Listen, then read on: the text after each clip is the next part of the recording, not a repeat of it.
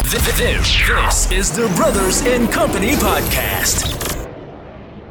We have a special guest with us today. Yes. And I'm very excited. I know they're excited too. Very talented. She got just personal skills. You all going to learn about her today. Yes, entrepreneur. I mean, businesswoman, yeah, superwoman, everything. She is a chameleon. Like she does it all. she does it. Our pleasure to introduce to you Virgo Kiwanis. Her name is Kiwanis Mitchell. Kiwanis Mitchell. Yes. Welcome to the show. Yeah. Welcome to the show. Woo, woo, woo, woo, woo, woo. All right, everybody, hold your applause. Yes, Kiwanis Mitchell, ladies and gentlemen, joining us on the Brothers in Company podcast. Really, truly helped me. You're a very good friend, and without you, I don't think I would be back in my craft. You know, I'm starting like how you're doing, like with writing and theater and back when we talked about that last week. We sure did, you know. And I just thank you, you know. Very welcome. You pushed me. You pushed us, you know. You amongst everybody else who supports this platform. Right. The reason why we're back doing this, and we're doing this on Facebook Live and everything else like that. Amen. We've grown this thing for years, and to have you on the show wearing the t-shirt and yes, don't forget now. Wow, and the rest is history, right? Be the best at what you already do. You do. Brothers in Company podcast. Don't forget. But I just want to ask you, Kiwanis, like I see you always supporting Black-owned businesses. And, yes, you know, with your friends and different companies, and I want to know how important it is for you to give back into the community. It's very important.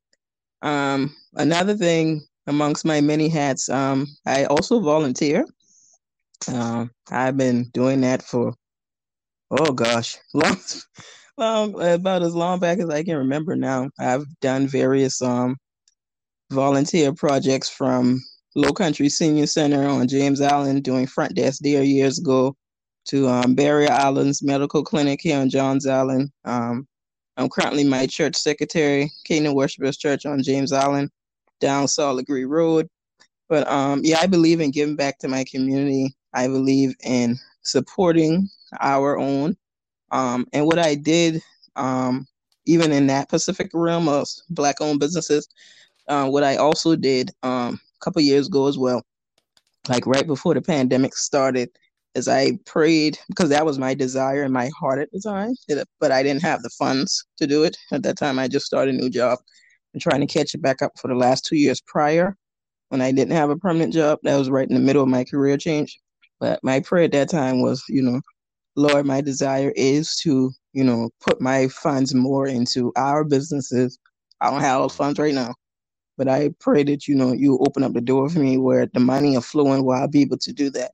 And it wasn't long, a month or two later, everything started coming in, and I was able to do that. And I think that's probably about 3 years ago now, and I've been able to consistently do that since. So sometimes, even if you're not sure how to go about it, but for yourself that you have that personal desire in your heart, whatever it is, just pray to God about it.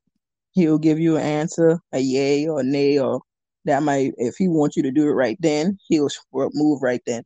Sometimes if it's not for right that second, he'll let you sit on it for a while, or he'll let somebody come to you and give you the next part of the answer, or you meet somebody out in the street that also heard your prayer that he allowed to, and he'll be able to give you the next piece, the network to connect. Right. So, Exactly. You can't give up. If you got that heart's desire and you release it to God, he's gonna add to it, as long as you're also faithful, in your membership to him. That's exactly true. Absolutely.